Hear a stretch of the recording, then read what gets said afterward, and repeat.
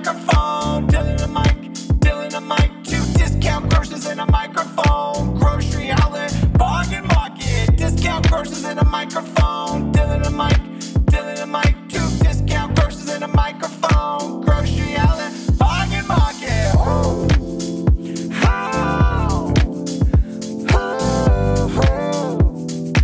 Grocery outlet, bargain market. Dylan a mic, grocery outlet, bargain market. Dylan a mic, grocery outlet, bargain market. 2 discount groceries and a microphone.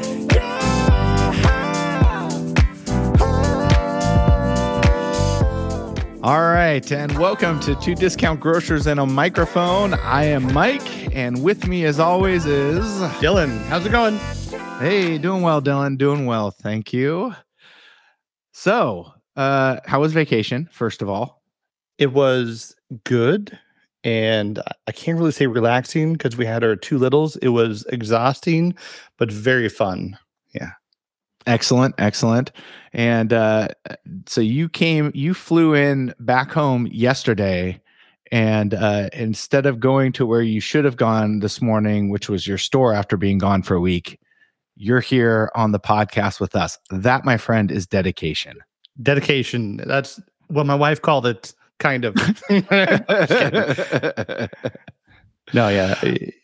I was going to go in last night, and man, even though it was only 3 hours different, we were just beat, and we tried to stay up to keep the kids up so we can get back onto a normal schedule. Did not work, but I'm here. So, all right. Well, excellent. Well, so today, tell us about our guest. We have Mr. Steve Wilson. Yeah, Steve Wilson. So, executive vice president. Right? Head buyer extraordinaire, grocery outlet historian, guy's been around for forever. Good dude. Right. And because it was such a long recording with him, I think we're going to cut this intro a little bit shy, just so we can get into really the meat of the podcast. Would you say? Oh, absolutely. I think we'd be doing everybody a favor for not having to listen to us just talk about random crap. So, right. Absolutely. On that note, we give you Mr. Steve Wilson.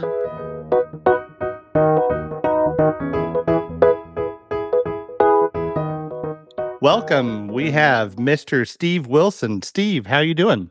I'm doing great. How are you doing? Doing well. So I think we're going to start with just kind of telling us a little bit about who you are. Oh, okay. The softball question first, right? Right? I like Absolutely. it. Been with Grocery Outlet since 1994, so I'll be celebrating my 30th year with the company in November. Currently the chief purchasing officer and one of the executive vice presidents of the organization, and having a lot of fun. I started when I first started with the company, I was a buyer and worked in most of the different departments, managed director level at each one of the functional areas, grocery, deli, frozen, started produce for the company, saw tremendous growth over that time frame. Thinking about it, second generation family owned company, when Peter and Stephen were running the company, to when Eric and McGregor took it over as co-CEOs, a private equity transaction, another private equity transaction, an IPO in 2019, and here we are today. So it's been a great journey. I've learned a lot, and I'm happy to be here to kind of share the story and answer any questions you guys might have. Well, we appreciate you being on as well, and it's just nice to get people to say, "Yeah, we'll be on. We'll talk to you guys." Considering this is a very high level podcast and all, so really appreciate your time. Yeah, absolutely. So, Mike has a bunch of questions he sent over, and I said, a lot of those are inappropriate. We can't ask those. But you mentioned softball questions, so you want us to go big in the paint. I guess let's kind of start with, tell us your average day. What do you do for Grocery Outlet? This is going to go going hard, Dylan. Yeah. Okay. Turn the screws. Well, I'm an early morning guy, so I'm up at the crack of dawn.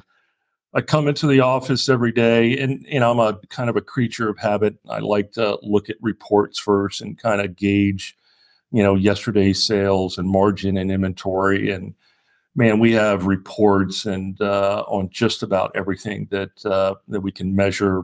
Yesterday, how we're doing, week to date, quarter to date, and so I'm a kind of a analytical junkie, and so I like to look at that.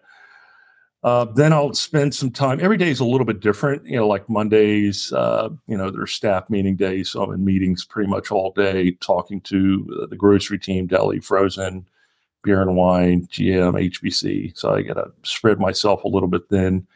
The senior leadership team, we meet on Mondays, and we talk about, some of the tactical things that are going on with the company from a sales margin, inventory standpoint. And then we have some strategic discussions on occasion, long-term futuristic type discussions on the company. And so every day is a little bit different. I tell you, I wake up with tremendous enthusiasm each day. I can't wait to get into work. There's always something to be done, as I'm sure as you guys go into your store every day, right? Workers' comp situation, or people calling in sick, or the ad that broke yesterday. So, never a dull moment. Absolutely. I think you just read Mike's agenda for the day. Oh, yeah, exactly. Yeah, there you go. Boom, boom, boom. So now you're definitely within Grocery Outlet. You're high level. You're planning kind of what's coming down the pike, what direction we're going. All that type of stuff. You started out as a. Did you start out as a buyer? Is that what you said? Yeah. You started out as a buyer. So well, here's an interesting. Yeah. My association with Grocery Outlet, I sold. I was with PepsiCo for about 5 years. Had about 5 different jobs. My last job, I was a regional sales manager in the Bay Area, and Pepsi was going through. Remember, you guys were young guys, so you probably don't remember this. So back in the early '90s, we started putting best if used by dates on products, and we were following the Budweiser guys. So Pepsi had this initiative called PQI, Product Quality Initiative, in which we put best if used by dates on all our PepsiCo products. And we couldn't ship them to our frontline customers. And, we were pulling stuff out of the trade, and it killed me to pour, product down the drain. And so I stumbled upon a Grocery Outlet. We cut them a great deal. We were selling, products for like, 50 cents for a 6-pack, and they were selling it for 99 cents. And I got to understand the organization of the people. Paul Miller, who was recently promoted to Senior Vice President of Purchasing, was an assistant buyer back then. He worked for this guy, Bennett Burke, who ultimately hired me, but I would sell product to Grocery Outlet, and I was happy to sell it 10 cents on the dollar because it cost me money to dispose of the product. And so from an association standpoint, Grocery Outlet was doing Pepsi a solid. About a year later, Bennett, who was Paul's boss, gave me a call and said, "Hey, our beverage guy, no longer with the company. We like your creativity and you kind of know us. What do you think about joining Grocery Outlet?" And I was like, "Yeah, thanks a lot." But, Pepsi was a Fortune 15 company, 10 company back then. And so it was like, David and Goliath situation. However, Grocery Outlet has always been a little on the tenacious side. He bugged the hell out of me for months. And finally I said, "All right, let's see what you guys, have." And talked to my wife, who also worked at Pepsi. She had been there for like 13 years. We just gotten married. We're thinking about having a family. Pepsi is a hard charging company, in which it was normal to work 6 days a week, in the summer, 12-hour days. And it was kind of a grind, but you get used to it. You're numb to it. And thought long and hard and decided to give Grocery Outlet an opportunity. And I learned my first lesson in negotiations. And I'd never been a buyer before. I was always on the sales side. And so we went through a series of interviews, and Bennett said, "All right, give me a salary range. What are you looking for? X between X." And I said, "Well, this would be great. And I gave him this, and a really stretch salary. He said, all right, let me talk to some folks about it and get back in touch with you. He called me 5 minutes later, and he gave me the top level of my salary range. And your first thought was, I hate when they answer yes that quickly. I hated that. And I took that lesson and I apply it today. And we're going to go through a scenario in which I'm going to make you guys buyers later on in the discussion. Oh, okay. Excellent. Element of a buy, and you're going to tell me how you negotiated with that buy. But my point is this: if you, from a buying perspective, if you are an aggressive buyer and you offer $10 a case for something, it's virtually impossible to buy it for $8, right? Because you started the mark here. Mm-hmm. So I learned a lot of lessons in that negotiation. It still worked well for me, and 30 years later, here I am. So, Dylan would make an excellent buyer, because let me just tell you, he runs his purchases by me, and he's like, when he was looking at buying his house when he moved, he was like, "Yeah, the next question. I think I'm gonna offer like 130K under. I think it'd probably be fine." This guy's always market, baby, but yeah, exactly. So with buying, so you've kind of been around that from jump then. Yeah. How important are relationships in buying? Oh my gosh, number one. And over the years, it's probably the most important thing in the buying department, because remember, we're trying to buy products from manufacturers below their costs. And so people like to sell to people that they like and or respect. And so a traditional, guy from Safeway, Albertsons, Kroger, Costco, those buyers get to be hammers, right? They're at the top of the food chain. They demand things. We have a much different approach. I think speed and responsiveness is important. Spending time getting to know people, asking the right questions, and developing a connection. It's critically important. I highly discourage buyers from, emailing offers or texting or using, technology. You want to hear the desperation in their voice, right? You want to develop a bond as quickly as you can with this person. Ask them, about the personal life, what their motivations are. And as you're developing that relationship, getting information out of them, you're also thinking about, what you're going to offer, how you're going to posture yourself for the negotiation. And hopefully at the end of the day, it's a win-win-win, right? We're taking a problem product that they have, we're giving them a cost recovery and a solution. So the Krogers of this world, they sell to them because they have to, and you're trying to develop a thing where they sell to you because they want to. Yeah, exactly. Well, you got to think about it this way. And they have to. It's a for-profit. We're all in it to make money, right? Right. And there's a problem with the products that we're buying. Either they're an overproduction, there's a shelf life issue with it. It's a packaging redesign, so they can't sell those certain opportunistic products to their traditional retailers. And so Grocery Outlet is about providing a safety net for manufacturers that have these opportunistic buys. And we approach it from, a much different angle than a traditional retailer, right? I kind of want to touch on that as far as that goes to our culture right there. You'd mentioned you talk to your buyers about treating these these products like they're people, and these people more on a personal level. And that's our company in a nutshell right there. I mean, it goes from the top all the way down to store level, where you treat people like people, and you're going to get better results. You're going to get better actions. It's going to work better all around.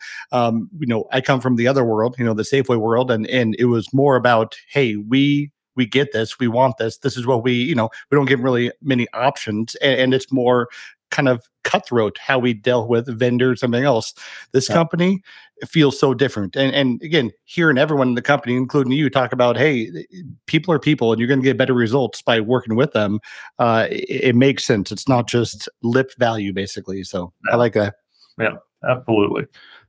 Do you feel like has the need for relationships changed at all over the years, or is it No, same? It always has been about a relationship. I remember, not that long. Well, let's go back 20 years. I would go to trade shows, right? And, with the buyers, and we'd have conversations with manufacturers and, we'd be doing a deal with them or something. And then, another buyer would come by with, the Safeway Albertson guy right in the middle of conversation. The guy would, turn his back on me. I'm like, what? We were just talking, because we were less important. As we've grown over time, we're incredibly well respected. We got a stick like nobody's business. We're, sniffing $4 billion, and it allows us to negotiate in a more meaningful way with our suppliers. But, getting back to the relationship piece of it, I think it comes down to respect and on both sides. So on that, the respect that you get, and the buying power as we continue to grow, what level do we need to hit to kind of unlock that next level of buying? Okay, we are absolutely there. We have 450 mouths to feed. We're a little disadvantaged, from a geography standpoint. Most of our stores are out in the western part of the United States. We do have the 30 plus stores out east. We acquired, Amelia's, 15-ish years ago, with the purpose of not just supporting growth in the East, but tapping into, product supply. A lot of manufacturers are, east of the Rockies. And so that was more of a strategic decision. And now that, we have, the store count that we do, we can equalize, our non-competitive advantage by negotiating FOB. And we really take the freight aspect out of it. So the more stores we have, the more buying power. I can say it, I think, out loud. I was cautioned by our general counsel not to, divulge any company secrets, but let me think about this one for a second. Yeah, I can say this one out loud. I think, we're number one in the opportunistic space. And as we grow stores, there's enough product out there to support our growth in the future easily. I think that's probably the biggest worry I think operators have with how fast we're growing. It always feels like, is it going to be to a point where it kind of taps out? I know it was about a year or 2 years ago, kind of a little after COVID, we were all feeling like, gosh, there wasn't near enough stuff and everything else. And I want to knock on wood, but really this last year has felt like it did 5-6 years ago, where there is more than enough stuff. I mean, I'm having to up my trucks, not based on just store need, just on what I want. And there's been a lot more in the order guides, all the order guides. It's been a lot better. And as we grow so fast, 10, 20 stores a year and then some, it doesn't feel like it's starting to kind of dry up. So it's nice to hear the confidence in your voice too. That's, hey, we're going to get bigger and we're going to be just fine. It sounds very promising for sure. Oh, absolutely bullish. Well, think about, the last 3 years. So it was March 13th. I'd really rather not think about the last 3 years. I'm just just from a perspective standpoint, because there's a silver lining behind it. We closed our office down on Friday the 13th, March. All the buyers who come into the office every day had to work remote. We were drinking through a fire hose. I think we responded in an exceptional way. I mean, because of COVID, manufacturers went from, let's say in their portfolio, they had 500 different SKUs they were manufacturing. Because of COVID and labor and all the issues behind it, they went from 500 to maybe 100 SKUs. And our model is about, providing a safety net for those problem products. So, there were problem product allocations. There was a lack of product supply. The benefit for Grocery Outlet, from a purchasing standpoint, it forced us to expand our supplier network in a really meaningful way, develop deeper relationships with folks. We were turning over rocks because we had a lot of mouths to feed. In 2020, after March, we set a bunch of records. Stores couldn't get enough product, right? And so you respond. So we had a great year in 2020. 2021, we had to lap those big numbers. And COVID, we're still feeling the effects of COVID because manufacturers learned a lot of lessons themselves during that time frame. And then 2021 was a tough year. And then last year was a challenging year in the respects that we saw inflation like nobody's business, right?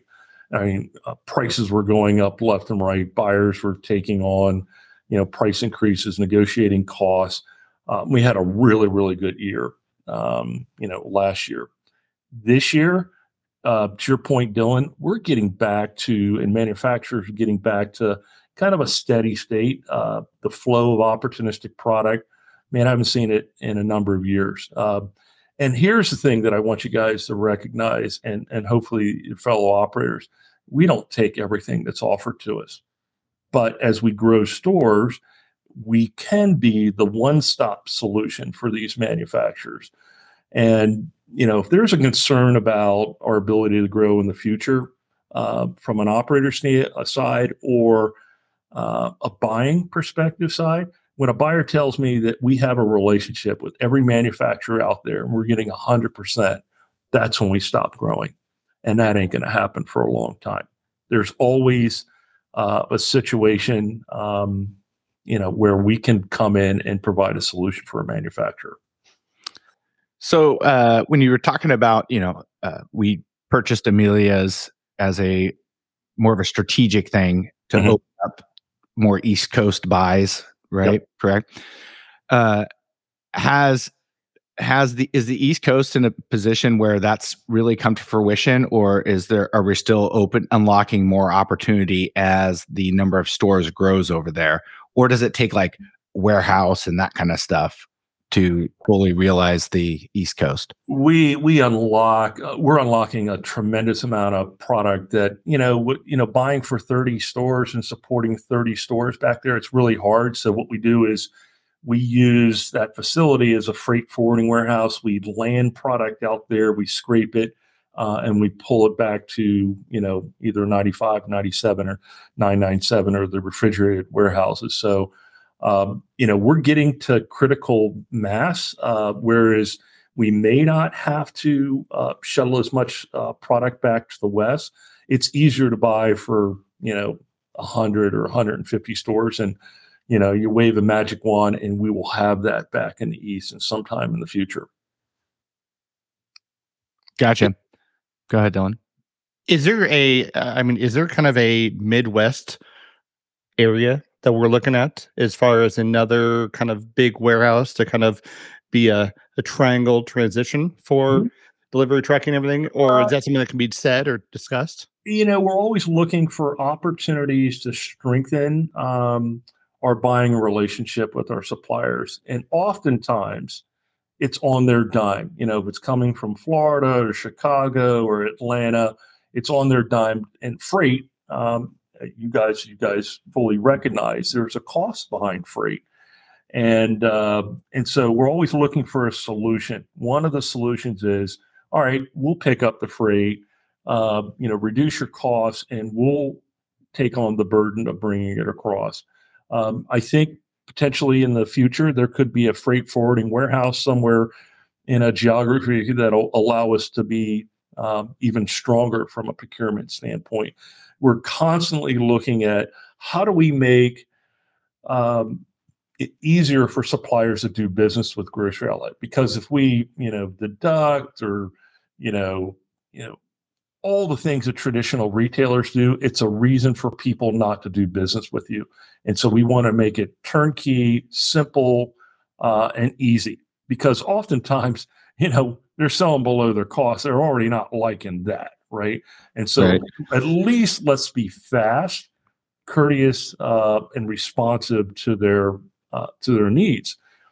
And also, let me tell you, oftentimes, and I'm not an operator, but I have tremendous empathy, and I know a lot of the operators, and so I think that I understand as well as a non-operator can be what you guys go through, and I know the frustration of getting pushed, undesirable product or short shelf life. Understand our view. We got to take the good with the bad, and sometimes there could be a booger in the great stuff, and we don't sell anything out of the warehouse, and that's why we have to push it to you. It's a kind of a fine art, behind what we do. If we just took all the good stuff, right, they're going to look somewhere else to find someone that's going to provide a better solution. So what I'm hearing is, if I had to pin who's most responsible for the forces that operators face, is it you or Hank? Who do I? My partner in crime. I tell you what, Hank and the planning team, we've had planners for about 10 years. Hank's been here for about four years. We're starting to hit our stride here. The buyers are responsible for buying product, in conjunction with the planning department, to help us understand how much we should buy and what warehouses we put it in. And then they ultimately, push it out to the stores when sales don't meet expectations. And we're not perfect. We're getting a lot better, but it's a tricky business. Expiry is always going to be part of the deal. Pushes are always going to be part of the deal. My preference is to allow the operator to pull 100% of the product, but that's just not the reality of the business model. And again, we don't sell anything out of the warehouse, and if we need to, throw it away in the warehouse or reduce it and push it out to the stores, I'd rather get something out of it. So. You're also dealing with the answer from me. It's like, I'm kind of responsible. You didn't fall into my you didn't fall into my trap. I was trying to start something between you and the planning team. No, they are great partners, and we don't play the blame game. We'll make a mistake on occasion, and our eyes are bigger than our stomach. A great example of that is the Bornana deal, which is there was a good lesson learned in that one. Will we make that mistake in that magnitude ever again? Not in my lifetime. But we did learn something from that. And, life's all about, smart people learn from their mistakes and hopefully not replicate it. So.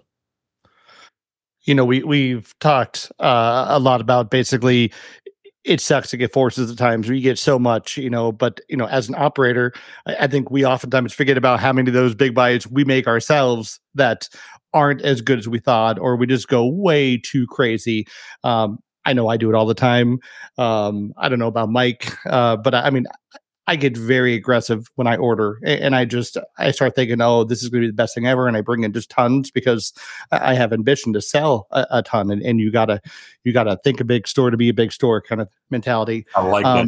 Yeah. And there are times when we just order too much, and it happens with the buyers. We take it more personal, I think, because we're like, oh, we don't need this. But you look at how much good stuff is in the order guide, how many times you're like, I need more of this. I'm limited of this. I think I complain more about being limited on good items than I do about being forced bad items, 100 to 1, basically. So it happens. It's part of the business. So keep swinging hard. I like it. I like it. So, and I think it's always easy to point out home runs and then obviously things that strikeouts, things that didn't work out. But can you recall when you had a tough call on a buy that you ultimately did not move forward with? Oh, geez. Because I would imagine there's a lot of those buys where you just kind of know, nah, that's the price isn't right, the quantity, whatever it is. But was there something where you're like, oh, I want to pull the trigger on this, but I can't? Yeah. Oh, that happens all the time. All the time. If it's ultimately not good for grocery outlet, we're not going to, we're not going to put, our stores or our company in jeopardy. And there are deals that, we negotiate hard and we can't get to a compromise that works for us and the supplier. And so, answer your question, yeah, I think it happens frequently, which, ultimately the supplier has to, get rid of the product, and they may come back to us. And I do recall a number of deals where, it just doesn't work. And 2 months later, they come back and they say, hey, all right, well, your offer was pretty good. We'll take it. And I'm like, well, we lost 2 months worth of shelf life on our new offer is even less. So your first loss is your best loss. Yeah. It's an interesting business. No deal is exactly the same. There's a lot of nuances behind the products that we buy. A little bit of art behind it. Gotcha. So, we talked about, kind of good buys and not so good buys and when you walk away. How do you measure success in buying? And is it just metrics or are there other factors involved? Wow, there's a lot of metrics, right? And it goes beyond, sales and purely margin. It's about value. And saving people money. There's lots of nuances behind, what is success, how much did you buy, how quickly did you sell it, did you fill a gap, what's the save up to it on the product, did it excite people? But to answer your question, I think the metrics are pretty well defined. And that does, really help us define success. So, yeah, I would say the metrics are pretty important, behind the buys. So how do you balance that margin versus sales and when to, when you're setting prices and you're trying to balance all those things and the savings to the customer and all that kind of stuff? How do you look at that? Yeah, that's a great question. Everything starts with value, right? If we're not, why do people shop grocery outlet? Save me money, stretch my food dollar, give me more than in terms of value than other retailers out there. And from an opportunistic standpoint, when you're buying it at, 50, 60, 70% off, it's easy to do. It's easy to provide value and margin.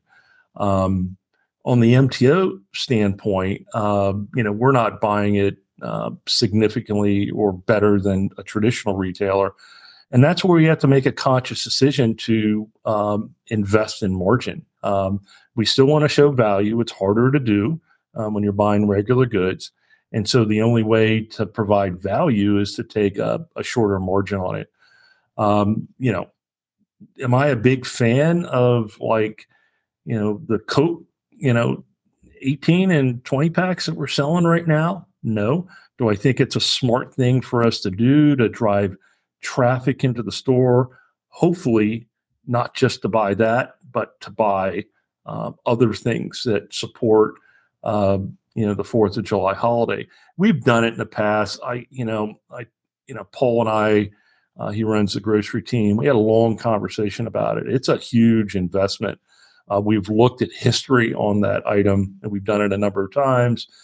We did a similar promotion for, Super Bowl. And when you look at the total gross margin investment, the total basket, the total traffic that we drive in, the economics works. It's a rounding error. But I can see from an operator standpoint, it's like, shit, why do I want to sell something and make no money about it? You got to step back and take more of a global look at it and say, what are the benefits of me selling this? And, we have operators, we don't do anything in a vacuum, right? We've talked to the operations folks. Pam and John's team were in the other day, and I said, hey guys, we're getting a lot of pushback from operators. I need you to help influence and share, why we're doing this. Put a reason behind it. And when people have a reason behind it and fully understand it, they're more apt to be successful. And so we have stores, yesterday it was, first day of the ad, it lit it up. And we had, a handful of stores that were selling a lot and some that didn't sell any. I'm like, I wonder how much they had in their store. That's a conscious decision. It's part of the independence. We do have it on ad. There's an expectation from a customer standpoint.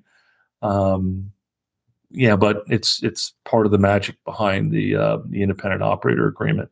So now, one of the stores that didn't sell any was at Mike's store, asking for a friend. Just kidding.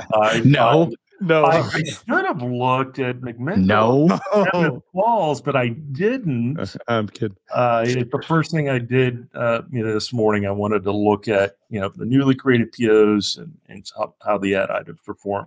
We're off to the races, by the way, where I think we're going to have a spectacular sales Friday, Saturday, end the quarter on a really good note. And then, we celebrate for a day and then we start Q3.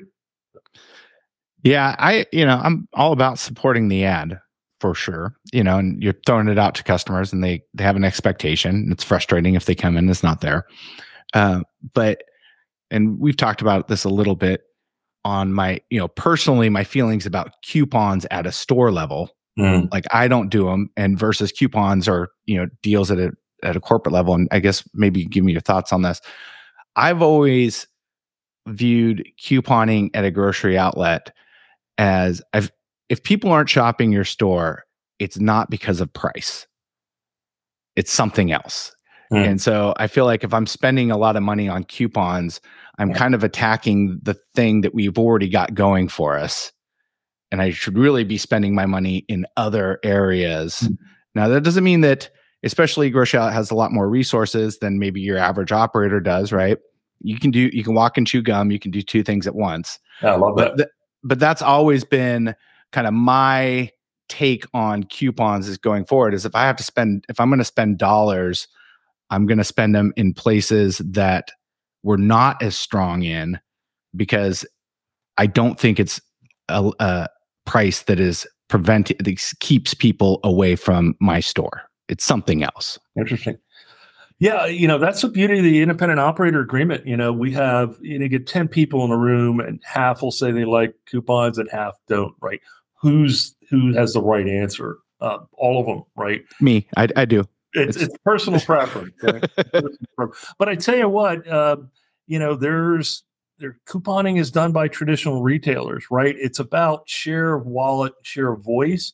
And reason people, do that is to drive people into the stores. And, in the period that we're in right now where money's tight, pseudo recession or what have you, people are looking for a way to save money. And we save people money every day, right? We don't have to do the trickery, but just know that other people are doing that. And they may say, oh, wow, it's 50% off at X retailer.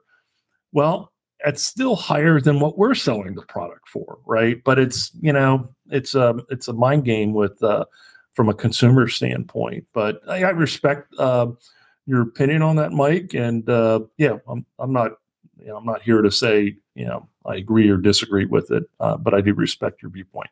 But it does sound like he disagrees with it. So no, I will say Mike and I are opposite on this. So again, I come from more traditional. We've done couponing. We do it at different times, different levels, and to bring in new people.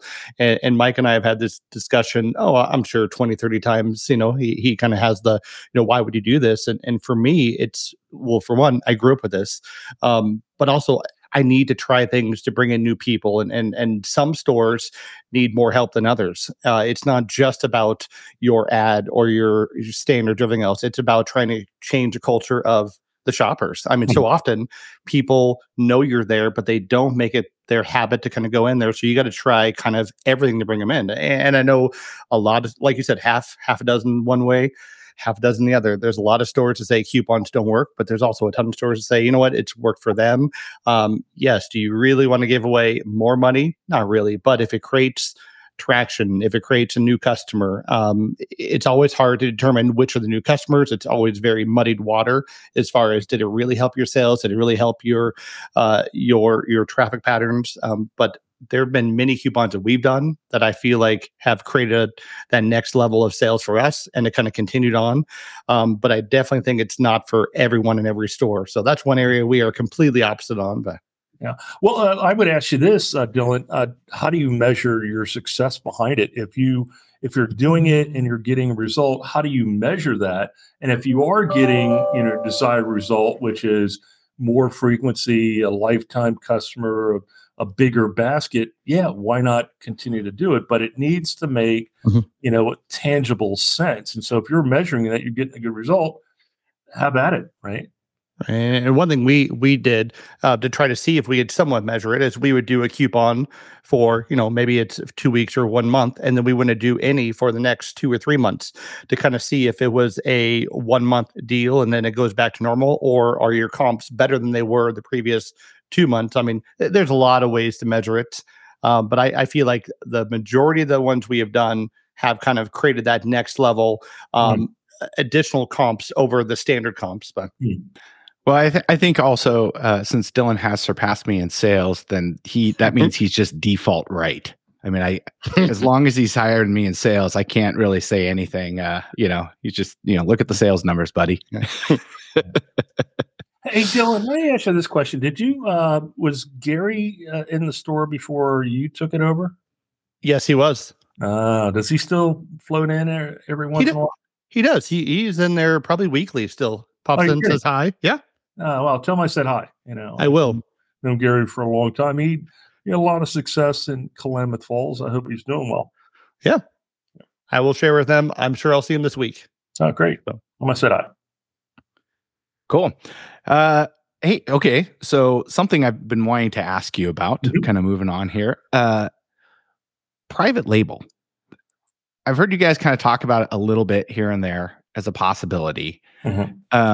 And I don't know how far or close we are to it, and that's fine. But what role do you see private label playing in the product mix? Do you see it as being a branding and growth opportunity, or just more of a way to kind of improve margins and consistency? Wow. All right. Well, let me ask you a question before I answer your question. Why do people have private label, and who do you think is best in class in terms of private label? And then I'll give you the grocery outlets. What we're going to do is different than what anyone else has done. And it's not replacing opportunistic supply. It'll support our future growth. It'll be incremental, accretive, which means margin will be good behind it. And it'll help us in our evolutionary process of how we're growing. So answer my question. Yeah. So to answer your question, I think originally I would have thought with the Safeway, Albertsons, Kroger's, that kind of stuff, private label was bringing in-house. You probably got better pricing, more of that type of thing. I think Trader Joe's probably does it better than anybody. And it's not just the pricing and consistency and keeping it in-house. It's a branding thing, and they've become known for it. And that's kind of the basis of my question a little bit there. And I think that actually, I don't think that people go to Safeway for their private brand, but people definitely go to Trader Joe's for the items that they have there that you can't get anywhere else. And I think I'm going to go opposite. I think Trader Joe's probably has a better item for their private label, but I think that the Kroger brand probably, I mean, not just does more sales because it's a bigger facility, but I think has a bigger market share of their items. So I'm going to go with the bigger box style Kroger Albertsons. Wow. Well, a couple of facts. Private label, a traditional retailer, can make anywhere up from 20% to 27% of their overall sales. It is a margin play, right? Some try to do national brand equivalent or better, right? So there's a quality aspect from it. We'll do something similar to that. I was told not to mention other suppliers, but since say TJ's is really good at what they do, they're nuanced products that I really like. They curate and create it. There will be elements of that behind what Grocery Outlet does in the future. We started the process. We started talking about it last year at the roadshow and at the annual meeting in February in Vegas. We were still searching for, kind of a pilot to fly that plane for us. I'm happy to announce, and actually we had it on the last call, Don Davidson spent, 20 some odd years at Albertson Safeway, super smart guy. We're in the process of developing the strategic roadmap. We're 2 months ahead of where I thought we would be at this time. And, my initial thinking was you hire a really smart guy. You don't know about people until you get them in. What a tremendous cultural fit. He, 2 ears and 1 mouth. He listens twice as much as he speaks. He's soaking it all in. He's talking to operators, folks in the operations team, everyone in the purchasing department. And we meet pretty frequently, and we're developing that roadmap. We will do something, test and learn. We'll start slow. We'll probably make some mistakes along the way.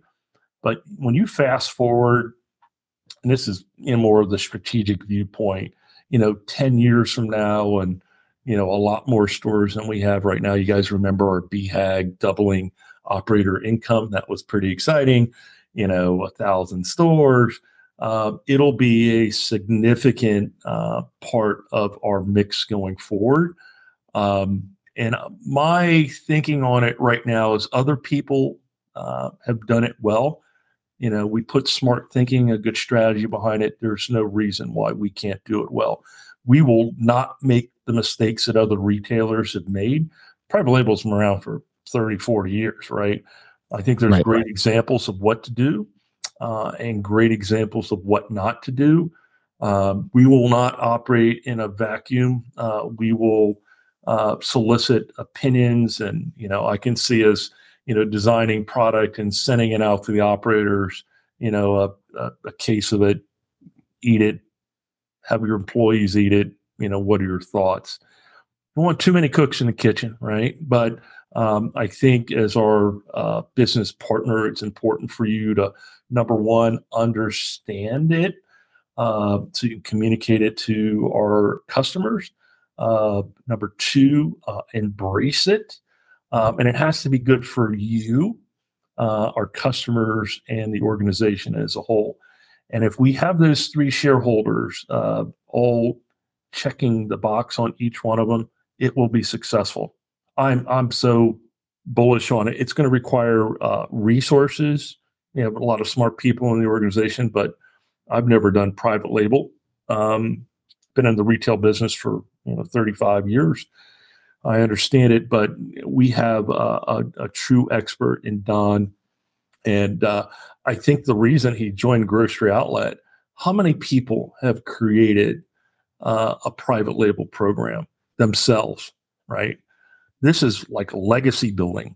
And he jumped off a much bigger company, as I did when I was at Pepsi, to go to little Grocery Outlet because the opportunities are endless.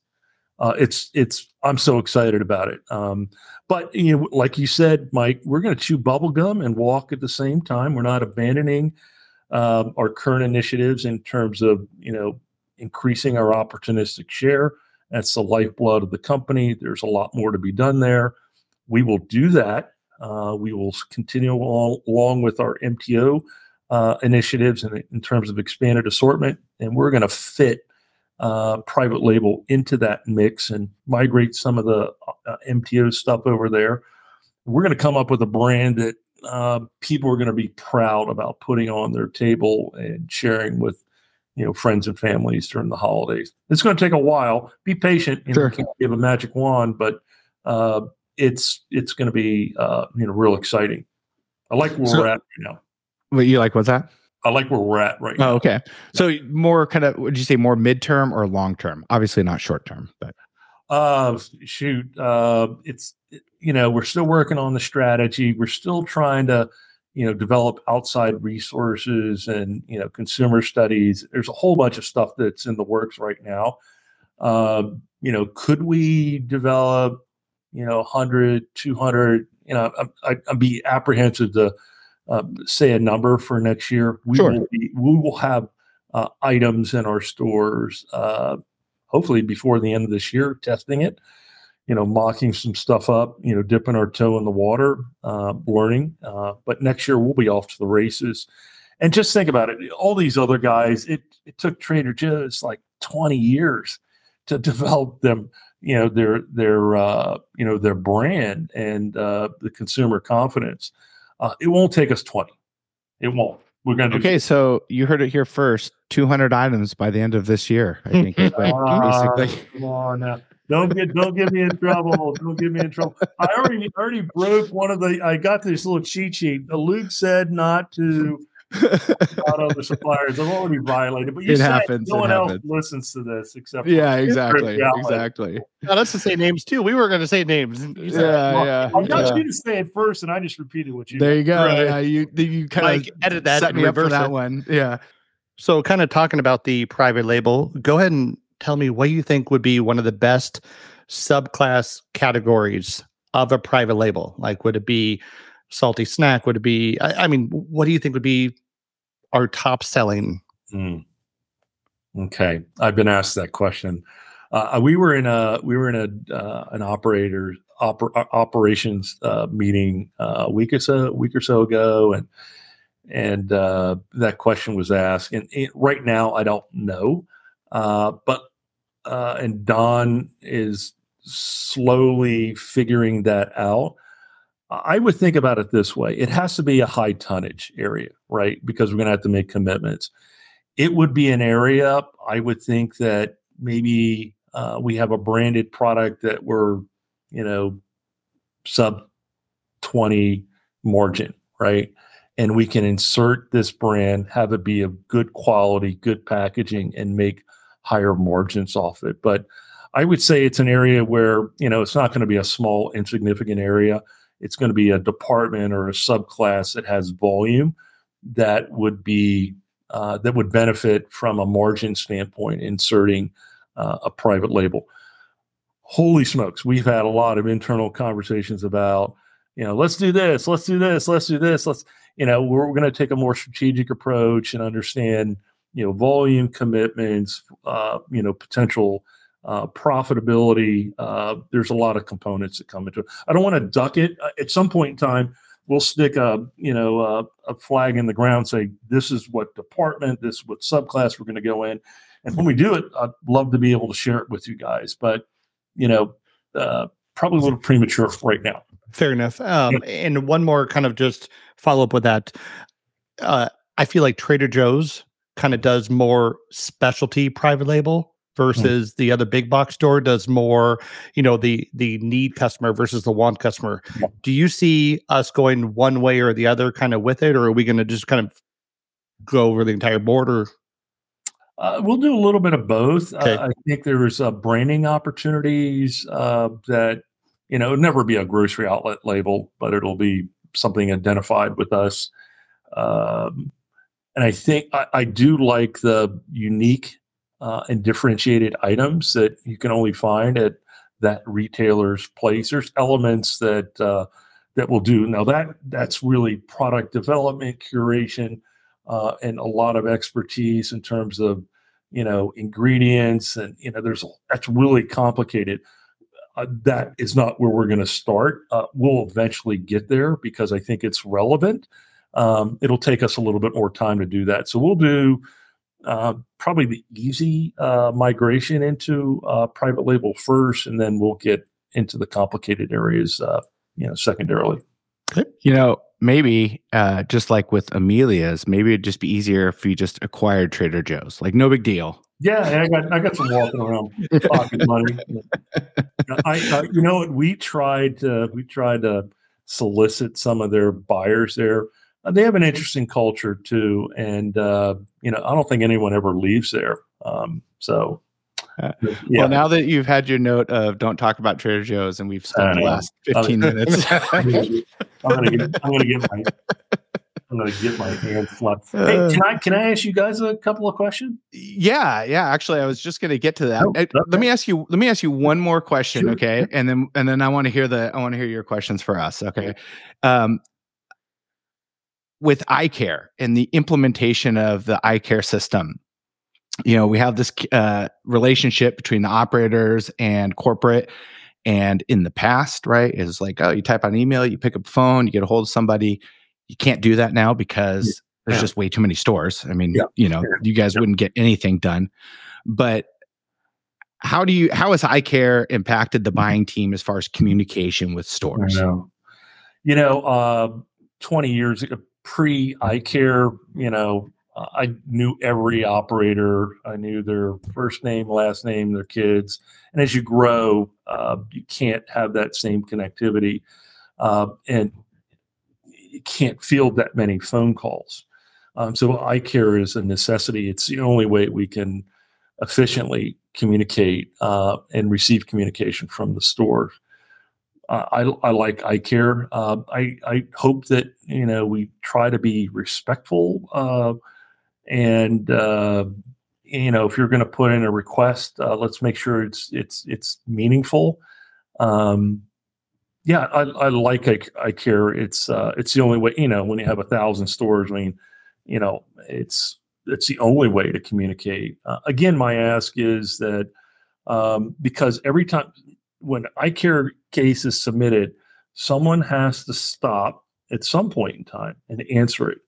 And when they're answering it, they're not doing their core job, which is developing relationships and buying product.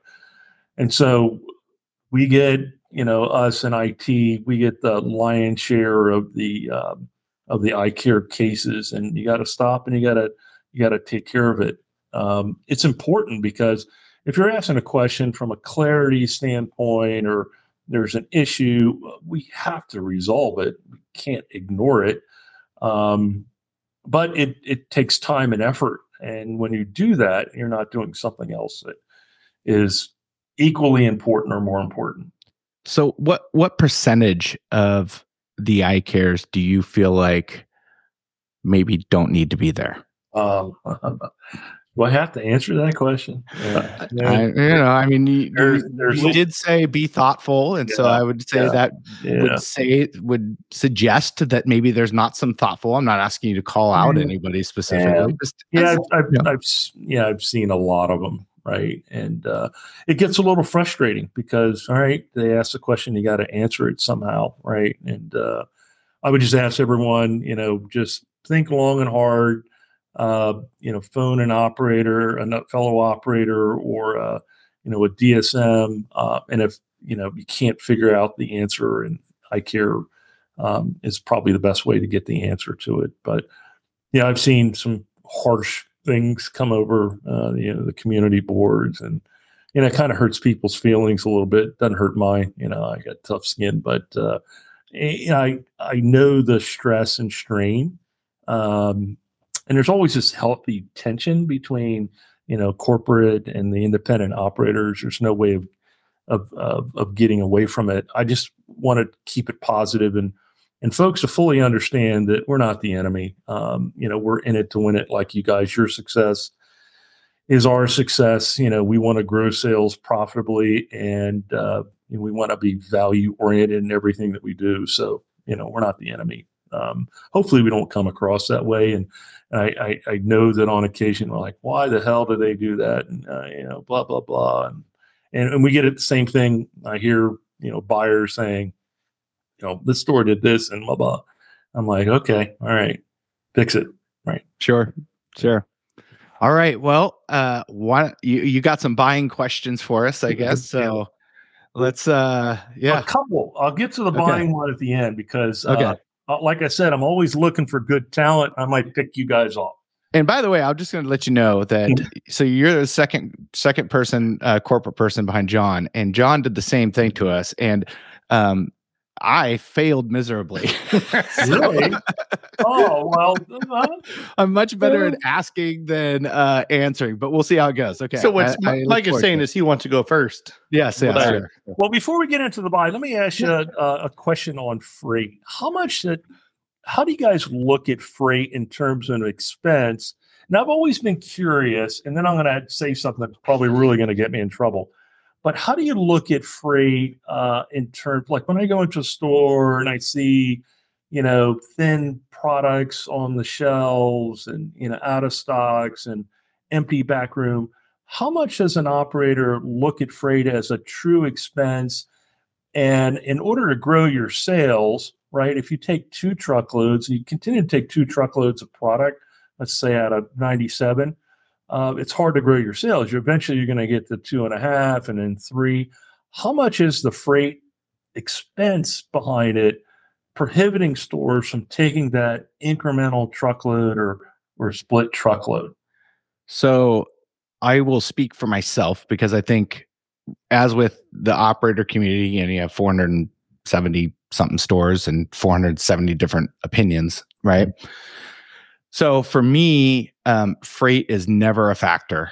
Yeah. Freight charge is never a factor in that. As a matter of, I would not run lean to try and save myself freight because I think you're shooting yourself in the foot more than anything over time.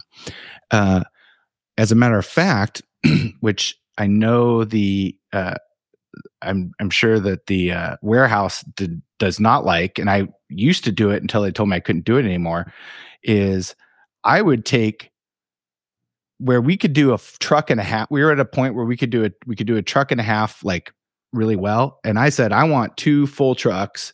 And if I only fill them 3/4 of the way, cool. I don't care. I'll pay that extra freight because I want the opportunity to, if I need more stuff, to be able to get it. But I don't want to have to fill a truck just for the sake of filling it. Because I feel like, you want to fill it as much as you can because you're paying the freight anyways. But I feel like if you're filling extra of stuff that you don't need, but you're just doing it to fill a truck, you're going to eat those dollars in markdowns and throwaways and labor, so on and so forth. So the very disjointed answer here is that it does not have a factor in what we bring in, when we bring in, why we bring in. I would actually pay for a little extra freight to have that extra space to bring more in if I needed it. Got it. I like that answer. And real quickly, Mike said he's willing to pay a little extra freight. So if you want to take a little of my freight off and send to him, feel free. My answer, very similar, 80% of the same answer as him. I don't look at a different warehouse or whatever. If I want it, we're going to order it. I, however, will max out our trucks. I mean, if I have a full truck and I, have 3 pallets left, I'm going to bring in stuff. I'm going to bring in stuff that I know I can sell. But I don't look at it as I want to skip this truck because I want to save a little labor or freight or whatever.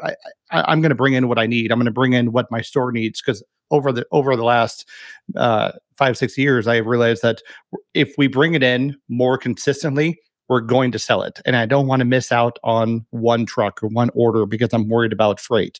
Now, it's easy, I think, for us to say because we're in higher volume stores and freight isn't as big of a factor.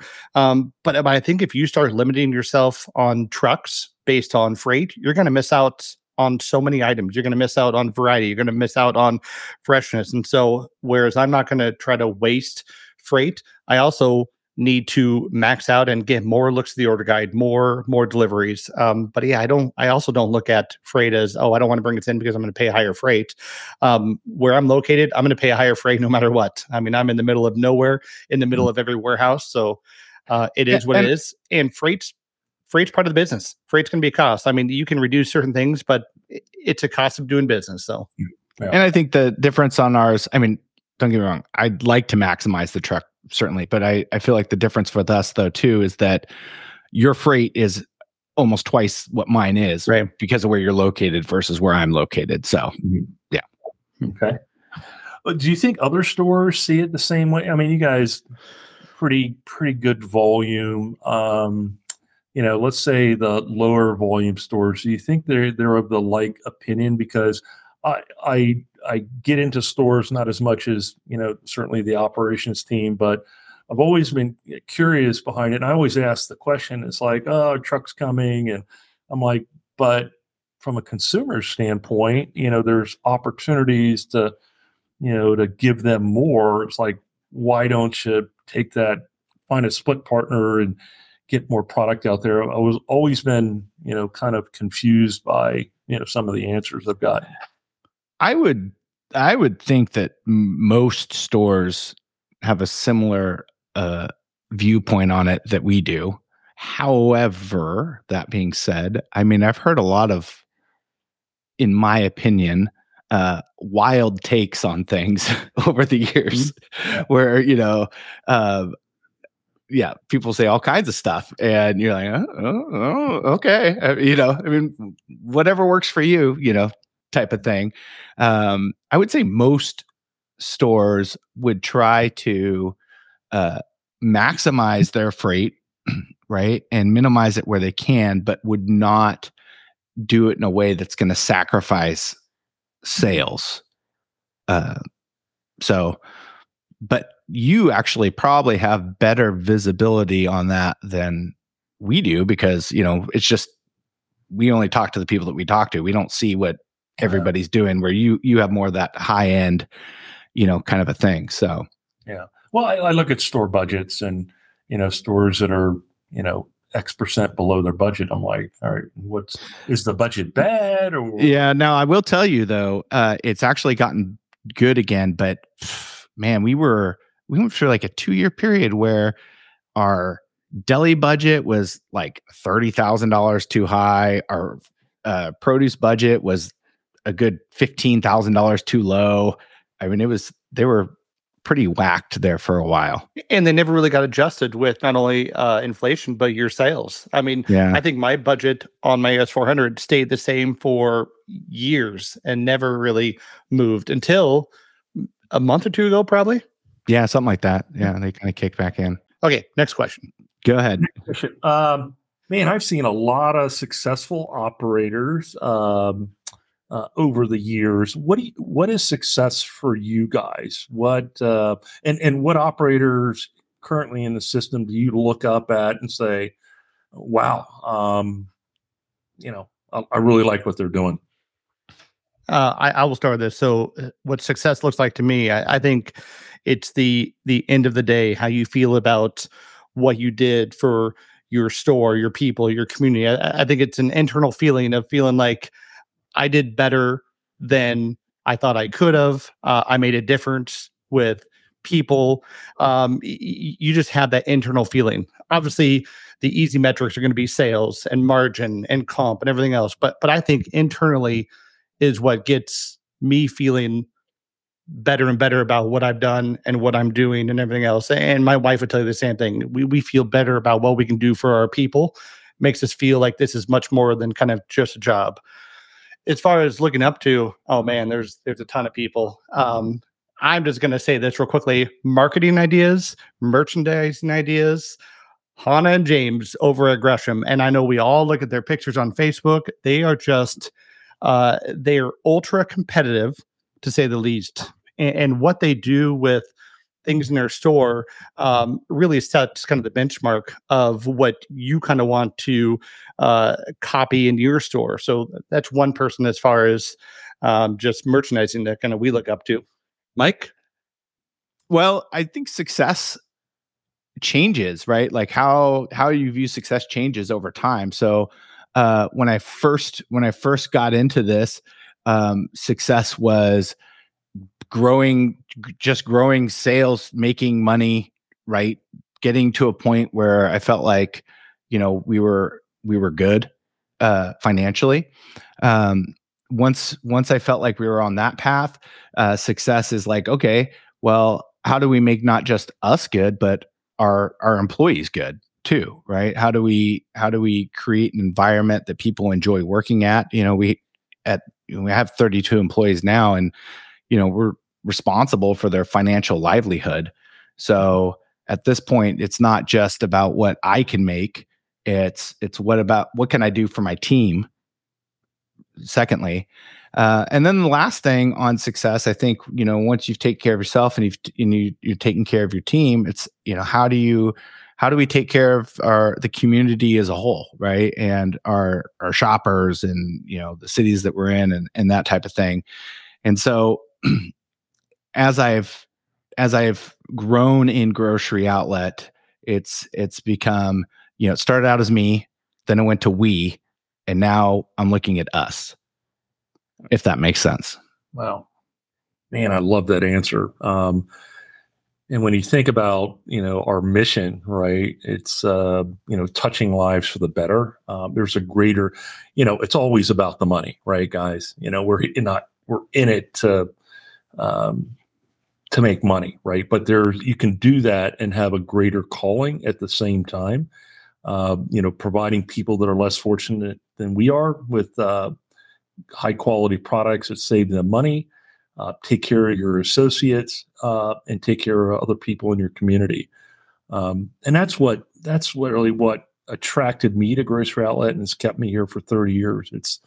We're profit oriented, but we do a lot of other good things at the exact same time. So that's a great answer. And I've always been, just amazed by the independent operator agreement and the difference that you guys make. I know what we do is important, right? You got to have gas in the car, right? It starts with product. But I've seen operators move in and out of stores, and all of a sudden, sales are up 20, 30, 40, 50%. The demographics didn't change. The product mix didn't change that much. The environment, Winco didn't close down. And it was the magic of what that operator did. I've told this story 1,000 times to suppliers that we're trying to partner with, because this independent operator agreement is a great selling point. I always call it, David and Goliath, out chain the locals and out local the chains, right? It's not just speak, it's real. And, when Nate and Dawn Harrell took over the Salinas store and then the Watsonville store and grew sales from 60 to 200,000, you ask yourself, how the hell did they do that? How do they do it? And you ask them, really simple: clean, well merchandised, great customer service, understanding what the customer wants, and over delivering it. Man, that sounds so easy, but man, that's hard to do. It amazes me. And they're at the top of the food chain. I know them both well. They've done incredibly well. Nate, he was I think he was a Frito-Lay, route driver. At one point, couldn't rub two pennies together. Didn't graduate from high school. He's one hell of a businessman. He is a true entrepreneur. That is the American dream. It gives me goosebumps just, thinking about the success that he's had. He's worked pretty hard for it. I don't think anyone's ever given him anything. And his partner, Dawn, she's freaking badass also. 4 stores. Oh my gosh, they're giving up some of them because, they're dialing it back and their son's going to take over the business. What an amazing story. The folks in Geary, I remember when Travis and Rose took over the store, we were, going into our second private equity transaction. We were touring the investors, were the potential partners through their store. I got there early and, they had just opened a store. It's a brand new shiny penny. It's size of a postage stamp. And it came out of the gates a little bit under 200. I said, hey, close your eyes and think about, 5 years from now and what this store will be doing. Shoot, it's doing 400,000. The box is like under 13,000 square feet, no back room, 18% produce penetration. How do they do it? They're magicians, right? And so, sure, I want to stand up and take a lot of credit for success, and it's far from what we do from a product standpoint. You guys are magical, and the great operators. They can make lemonade out of lemonade. I'm in awe of what you guys do on occasion, which leads me to the question that you asked. What other job would I want at Grocery Outlet? I'd love to have the courage to be an operator and have the impact in the communities that you guys do. I don't want one. I want 5 or 6 stores. I want the new Nate and Dawn Harrell. But man, it's so cool what you guys do. I have tremendous amount of respect for what you guys do, and I've talked to enough operators, been in enough stores that know that we're here to support your creativity and your entrepreneurialism, and we all will be successful if we do that in the right way. Well, gee, Steve, I think the operator as a collective unit, the operator community as a collective unit is blushing right now. Thank you, sir. Well, it should be. And there's lots of folks that are incredibly successful and the ones that are new in their stores or have challenges, all things aren't created equal. There could be competition issues and low awareness. My advice is find someone who's successful and learn from what those guys do. That's the beauty of this community. And that's the impact that you guys, I think, have on this podcast. There's so many nuggets that people could listen. If they listen and learn and they reach out, they can have the same level of success. They can. And magical. It really is. And it's not just, the corporate guy saying something nice to you guys. It's I've been around for a long time, and I've seen, there's so many. Larry Brown and Ferndale. I mean, what a magician he is. There's so many great operators, not just Grass Valley, the highest volume. They're incredible. And, Santa Rosa, what Dave does here, and Benny Tiapon and Pedlam. I can go on and on. There's, just tremendous. And everyone does it a little bit differently, which is great, right? But the consistency of, that simple thing that Nate told me, clean, full, well-merchandised store with great customer service, that's like the common denominator, right? That's like the table stakes. Easy to say, hard to do. It seems like, we're not rocket scientists, right? We're grocers, right? It's the big difference between when I first started, when we didn't have produce, we didn't have fresh meat, and we didn't have nosh. We didn't have racking in the store. We had stores that just dropped pallets, and our SKU count was like 1,100. Business was successful back then. People were making good money. Labor, it was a different model. It's the same model. It's just kind of evolved over time. We'll continue to evolve. Private label will be part of that. New geographies will be part of that. Technology enhancements will be part of that. But at the end of the day, it's about the operator and being successful and providing value. There's certain things that haven't changed in the 30 years that I've been here. Have we gotten better? Yeah, we've gotten better. We've gotten a lot better. Are we all the way there yet? No way. There's still a lot of headspace for us to evolve and be better as an organization. And I tell you right now, it's going to be great to watch the journey as it has been for the last 30 years. All right. Well, I'm going to wrap this up with the last question for you. And this may be either the hardest question or the easiest. Ooh, so, right. I mean, it could go either way here. All right. So get back in the Wayback Machine. All right. Okay. You're a buyer. Mm-hmm. Okay. Making buys, wheeling, dealing, getting those relationships going. Right. Yep. And Mr. Eric Lindbergh was a buyer with you, I believe.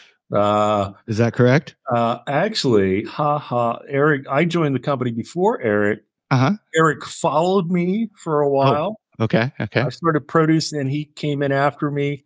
And for some reason, he just catapulted over me. And, I'm not sure how that happened. I don't know. Yeah. I Weird. don't know.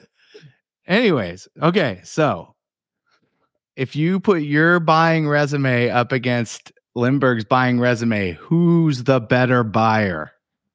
Or was? Me, of course. Okay, easiest question of the day. No, Lenny was good. He connects with people, right, from a relationship standpoint. So we got that basic element. He's a shrewd guy. He was a good buyer. I was very happy at some point to take his buyer number away, and so we took that away a long time ago, and he's doing quite well. Gotcha. Okay, so Lenny is that's the Lindy. Oh yeah.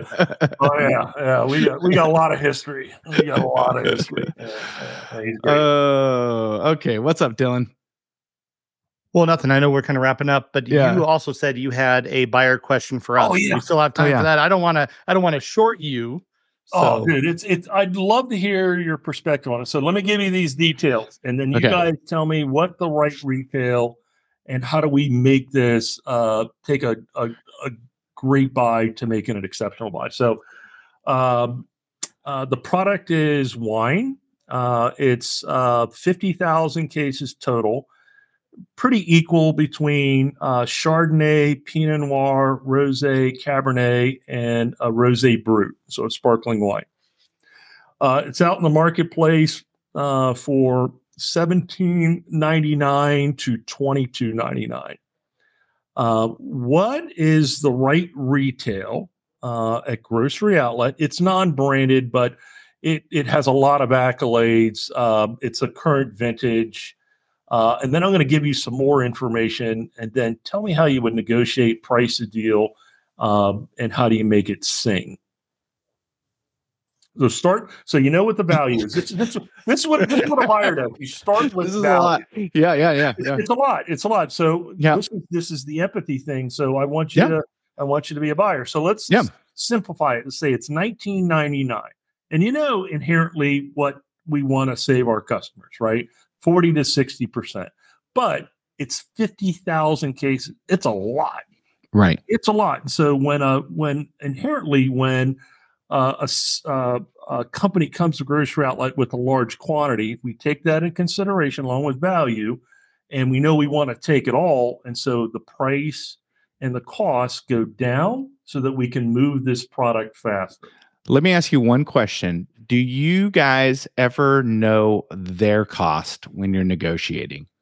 We know. We know what the cost of glass and freight, right? And we know roughly. So let's say their cost, if they're selling it for $19.99, and it's somewhere around the $9 to $10 area per cell unit, $8 to $9. So That's good. You got to understand, what the cost of goods is. So that's a good thing. So how do you go from there? And you want to take it all, or do you just want to take a little bit of it? So 50,000 cases would be what 4,100 and 66 cases. Oh no, not bottles. 50,000 cases, not just bottles. Cases. Oh man. Yeah. So that's 600,000 bottles. Okay. Well, I think. First, I would order that many private labels, slap those on, right? Already finished goods. Yeah. I'm just going to go ahead and say $4.99 is what we're trying to retail. Okay, like it. Significant savings, lower price point because you want to sell a lot. And it's trying to get through it. And the other thing with wine's a little bit trickier is that wine does have a date. That wine can go bad. So I guess especially with whites, which you're describing some of them. So I would say a big part of that, I'm assuming if they're trying to move that amount, but how close to end of life are we? Are we even if we have a lot of time left, it's not like we want to sit on it for tons of time either. But I'm going to the $4.99 price point. Like it. Now, is it summertime by chance? Because you mentioned sparklings. Oh, this deal is done. Okay. As of yesterday. So, but I'd like to get your perspective. So $4.99. I like your thinking. So we're saving the customer a lot of money. What kind of margin do you want to make off that $4.99? What excites you? Well, as much as possible. I would say, nowhere below 30% on the wine. I think if we're positioning it as a super buy for people and we can stay above the 30 whilst getting that price down, that would be great. I think if we're going down below the 30, then I almost want it lower than the $5.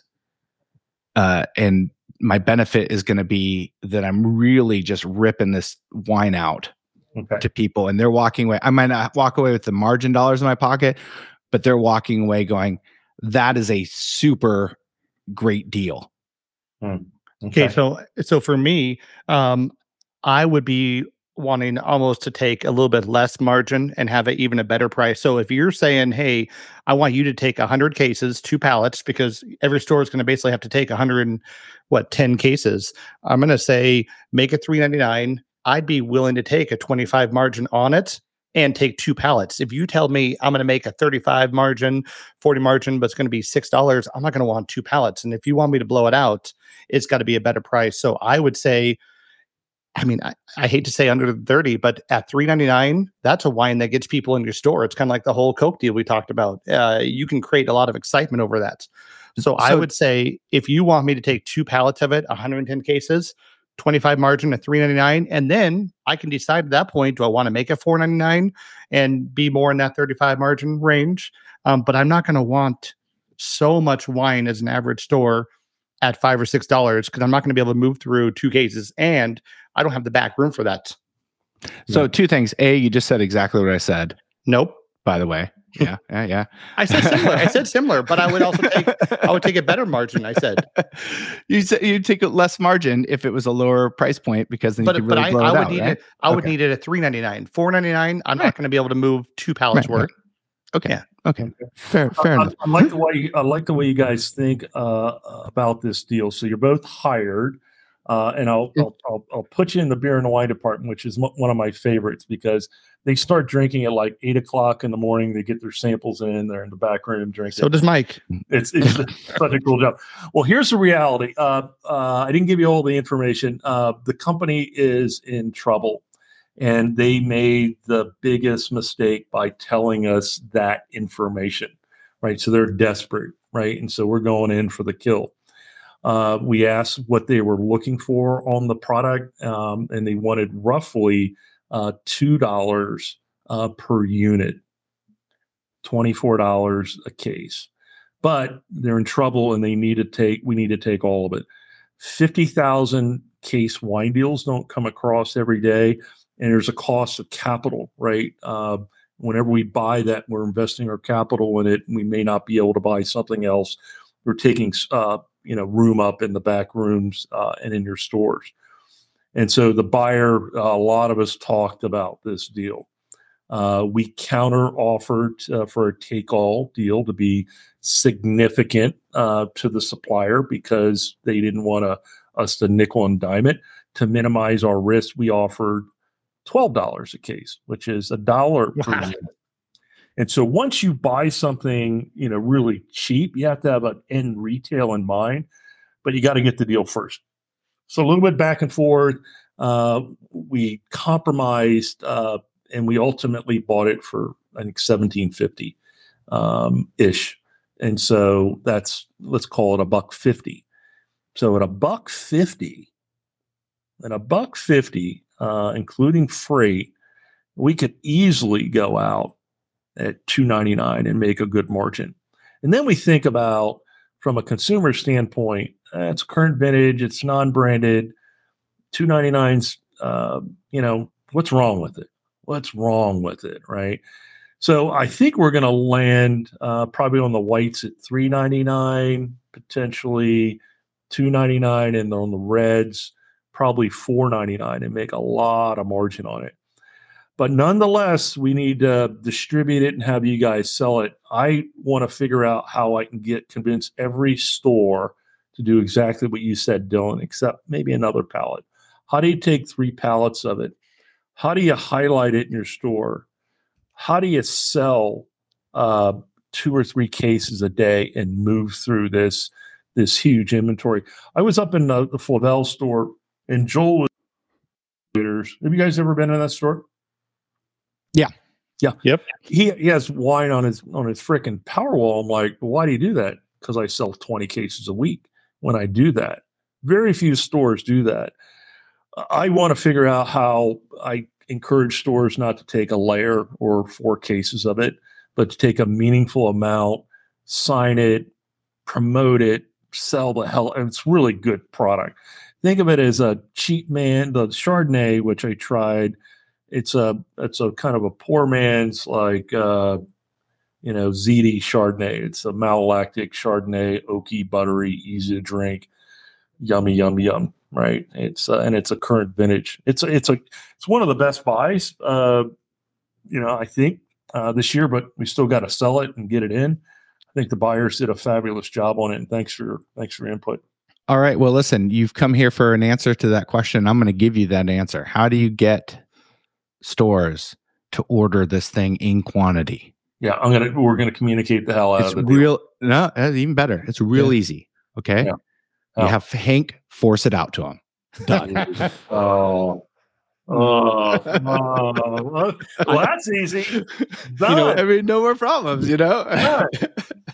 You'd mentioned, it's a decent wine. I think if you tell operators there's a 3 pallet minimum, and it's going to be a 70% margin, which would be a $5 bottle at $1.50 cost, I think you're going to have so many operators jump on a 70 margin wine that they know they can actually mark down if they want it to $3.99. I mean, I would take 3. I would probably, no, my wife would kill me. I probably would take 5 pallets. I'm going to hold. Well, as you should. There's additional costs. There's freight to get it into our warehouse up to your stores, but the margin won't be quite 70. It'll be over 50. Okay. But remember, Mike said he'd be willing to take on more freight. So problem solved. There you go. Okay. All right. Well, Steve, thanks for joining us today on the podcast. It's been it was really great talking to you. I enjoyed it very much, sir. Yeah, I did too. Thanks for the invite. I'll send you a couple of names from the purchasing department. Oh, one other question. So, yeah. Who came up with the let me give me my rendition of it. 2 discount grocers with a microphone. Who came up with the rap on that? That would be me. That would be me. Yeah, that was me. Good. Yeah. Oh wow. I love it. I found this app that makes your voice not sound terrible, and I recorded it and I sent it to Dylan. And I was like, "Hey, listen to this." Oh wow. I love it. Love it. Again, thank you guys. And I look forward to listening to all your other future podcasts. Absolutely. Well, thanks very much, Steve. Thank you, Steve. Have a good rest of your day, sir. All right, guys. Take care. Bye.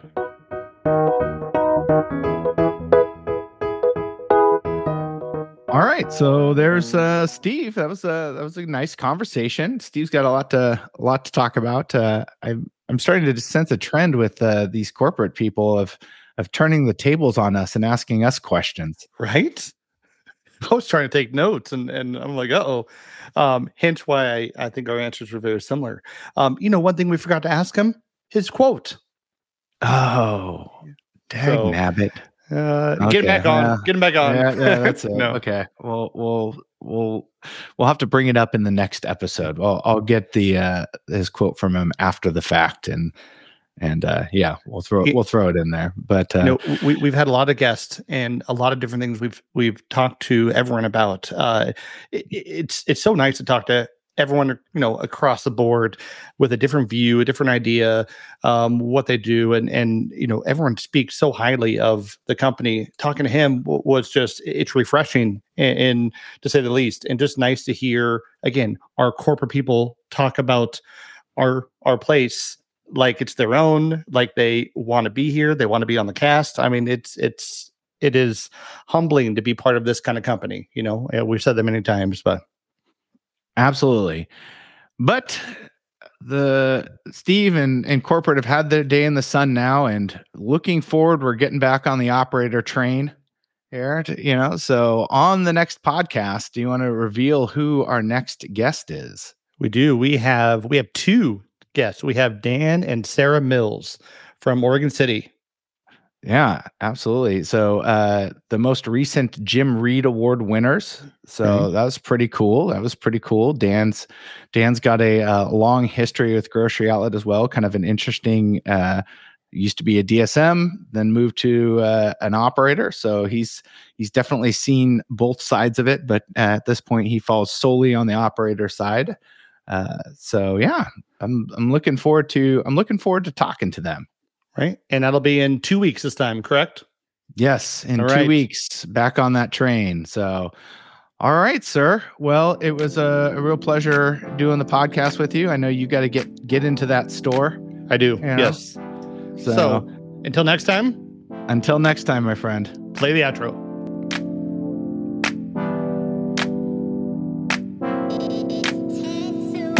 Discount groceries and a microphone. Dylan a mic. 2 discount groceries and a microphone. Grocery outlet, bargain market. Discount groceries and a microphone. Dylan a mic. 2 discount groceries and a microphone. Grocery outlet, bargain market. Oh.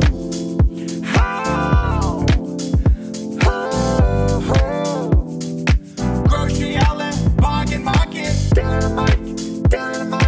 Grocery outlet, bargain market. Dylan a mic. Grocery outlet, bargain market. 2 discount groceries and a microphone. Yeah. Hey.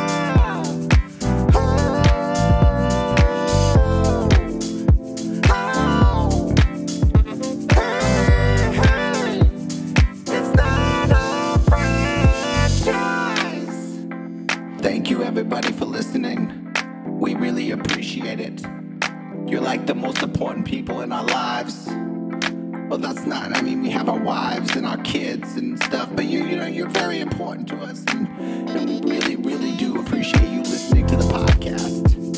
So thank you again.